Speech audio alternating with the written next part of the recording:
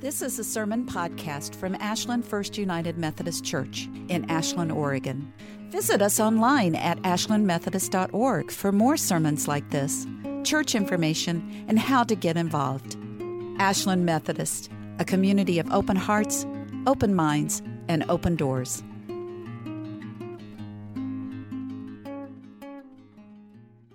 Rejoice! Rejoice, I say. This is the day that the Lord has made. Hallelujah! It is a joy to be with you today and giving this message. In our reading today from Galatians, the Word of God tells us to let the Holy Spirit control our lives. As a result, our life produces love, joy, peace, patience, kindness, goodness, faithfulness, gentleness, and self-control. Letting the Holy Spirit control our lives is a tall order. A popular Methodist song reiterates, "They'll know we are Christians by our love." Will those that meet know we are Christians by our love? Easier said than done, right? In a world filled with fear and hate, where we are constantly bombarded by negativity, it is hard to know what we should be doing to demonstrate our faith, our Christian love, to live our faith. It is so much easier to lay low and let our daily existence and routine wash over us.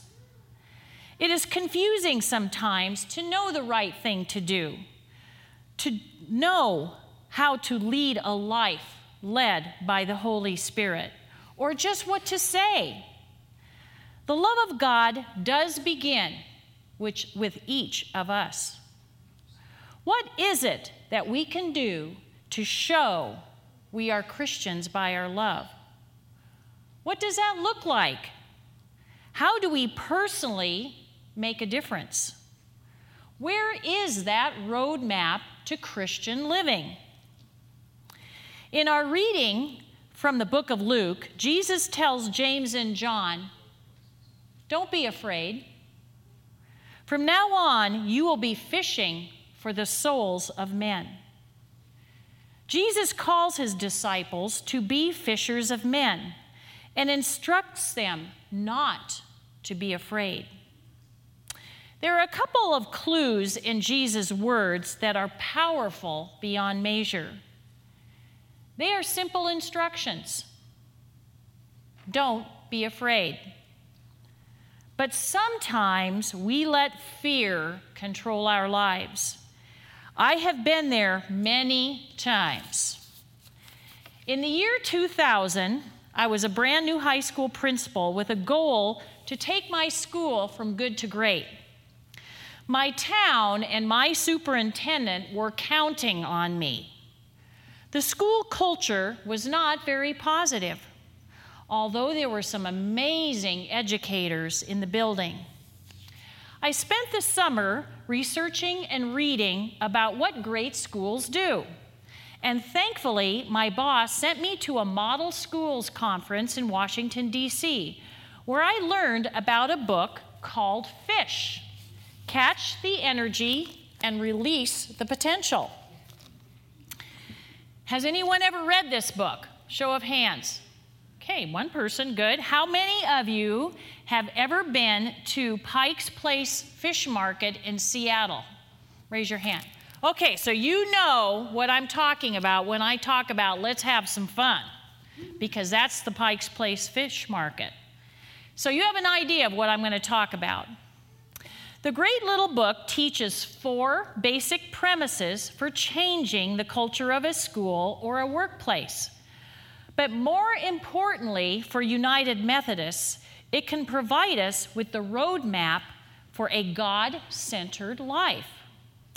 Even though it is not a Christian book, it really provides us with some simple ways to center our lives in the demonstration of our faith. It gives the nuts and bolts for what it means to lead a godly life. There is also a hymn with words, "More like you, Jesus, more like you." The simple premises of this book help us focus on the essentials. So after attending the conference in D.C. and reading the fish book, I bought a copy of the book for everyone in my building and sent it to my staff in the mail as required summer reading. Honestly, not all of my staff appreciated that assignment. However, there were a few that loved it. So when I began my principal career, my staff and I formulated a plan to start applying the fish philosophy in our school. This morning, I want to tell you about the fish philosophy, and maybe you will want to personally apply it in your life. Premise number 1 of the book: choose your attitude. Ask yourself, who do I want to be? Do you want to be impatient, bored, resentful, manipulative, fearful, inconsiderate, and pessimistic? Or do you want to be joyful, loving, interested, helpful, supportive, grateful, effective, and kind? Pretty easy decision, I think.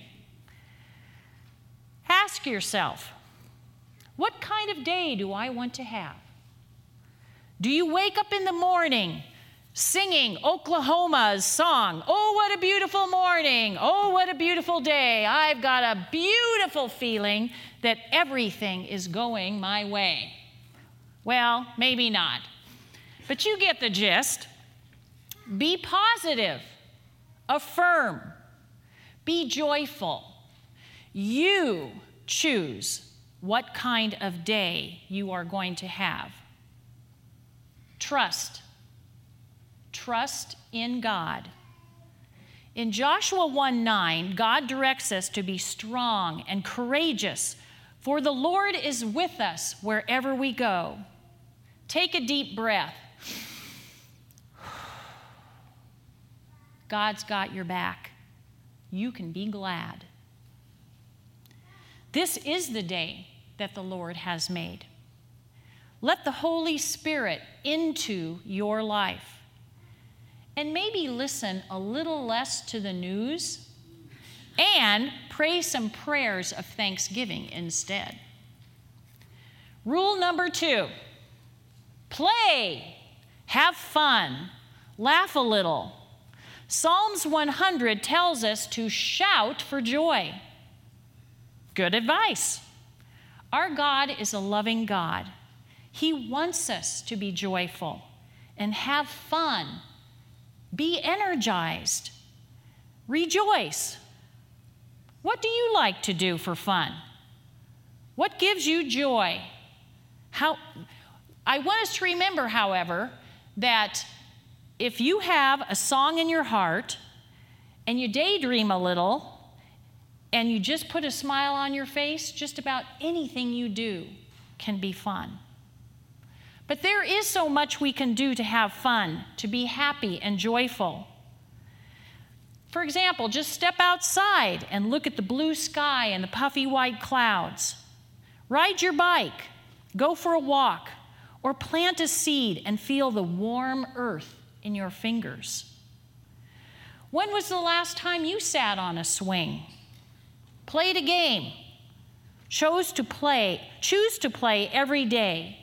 Even just for a little while. It will energize your spirit, and that is what makes God smile. Demonstrate joy, laugh, have fun. Number 3 in the list, make their day. If someone met you on the street, could they tell you were a Christian? They'll know we are Christians by our love, right? Do you greet strangers? Do you smile and wave at people that you don't know? This is an area I need to work on, of course. We all get wrapped up in our fast-paced lives, and we forget to show love for others, to value them by acknowledging them. We sometimes let fear control us, and we're unwilling to take a risk. We become complacent in everyday tasks, and we just don't pay attention to other people like we should. Remember, we choose our day. We control our attitude. In Philippians 4:8, Paul tells Christians to fix their thoughts on what is true and good and right. Think about things that are pure and lovely, and dwell on the fine, good things in others. Never forget that one small action does indeed make a difference. So make someone's day. Smile, wave, say hello. Be an example for others. Pick up the trash someone else has left on the ground. Write a thank you note. Pay it forward. Share the love. Make their day by caring about other people, not just those that you love, but people you don't even know. And last, number 4, be present. This is it. The past is history, so don't dwell there. The future is unknown, so don't worry and fret. Live today. Live now. This day is a gift. Pay attention. Opportunities are all around us. Thomas Edison said, "Opportunity is missed by most people because it is dressed in overalls and looks like work." Working at something is the key. Putting in some effort can make all the difference in our lives. What do you work at? Just look at this church. It's an important and integral part of our lives and this community. Important to us because it is a touchstone where we come to pray, to sing, to recharge our spirit. So many Christian things happen here, but it could be so much more. Bell choirs, children's choirs, celebrations, meditation groups, outreach groups, prayer groups, and I could go on and on. The people in this room are our brothers and sisters in Christ, our family. Do you see it that way? We need each other and this holy place. This is our special time in the history of mankind. We have chosen to be here together. We are, in a sense, at a new beginning with a new pastor coming. Let us strengthen this church by being present for one another.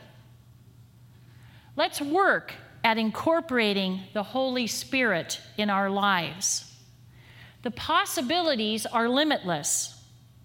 Let us use our Christian gifts: love, peace, joy, patience, kindness, goodness, faithfulness, gentleness, and self-control. We are at our best when we are caring for one another, loving, supporting, and encouraging each other along our pathway. In Hebrews 10, verse 24, Paul directs us to outdo each other in being helpful and kind to each other, in doing good. Be present. There is a Bonnie Raitt song that gives us an idea to show that we are on the right path. In speaking about love, she sings, "Feels like home to me." When we are loving Christians, when others can see by our actions that we are loving each other and life, we know we are home. Life is truly a gift, and you are the star of your production. And let us not forget what Jesus told us in Luke 5. Don't be afraid, and go be fishers of men. We are disciples too, you know.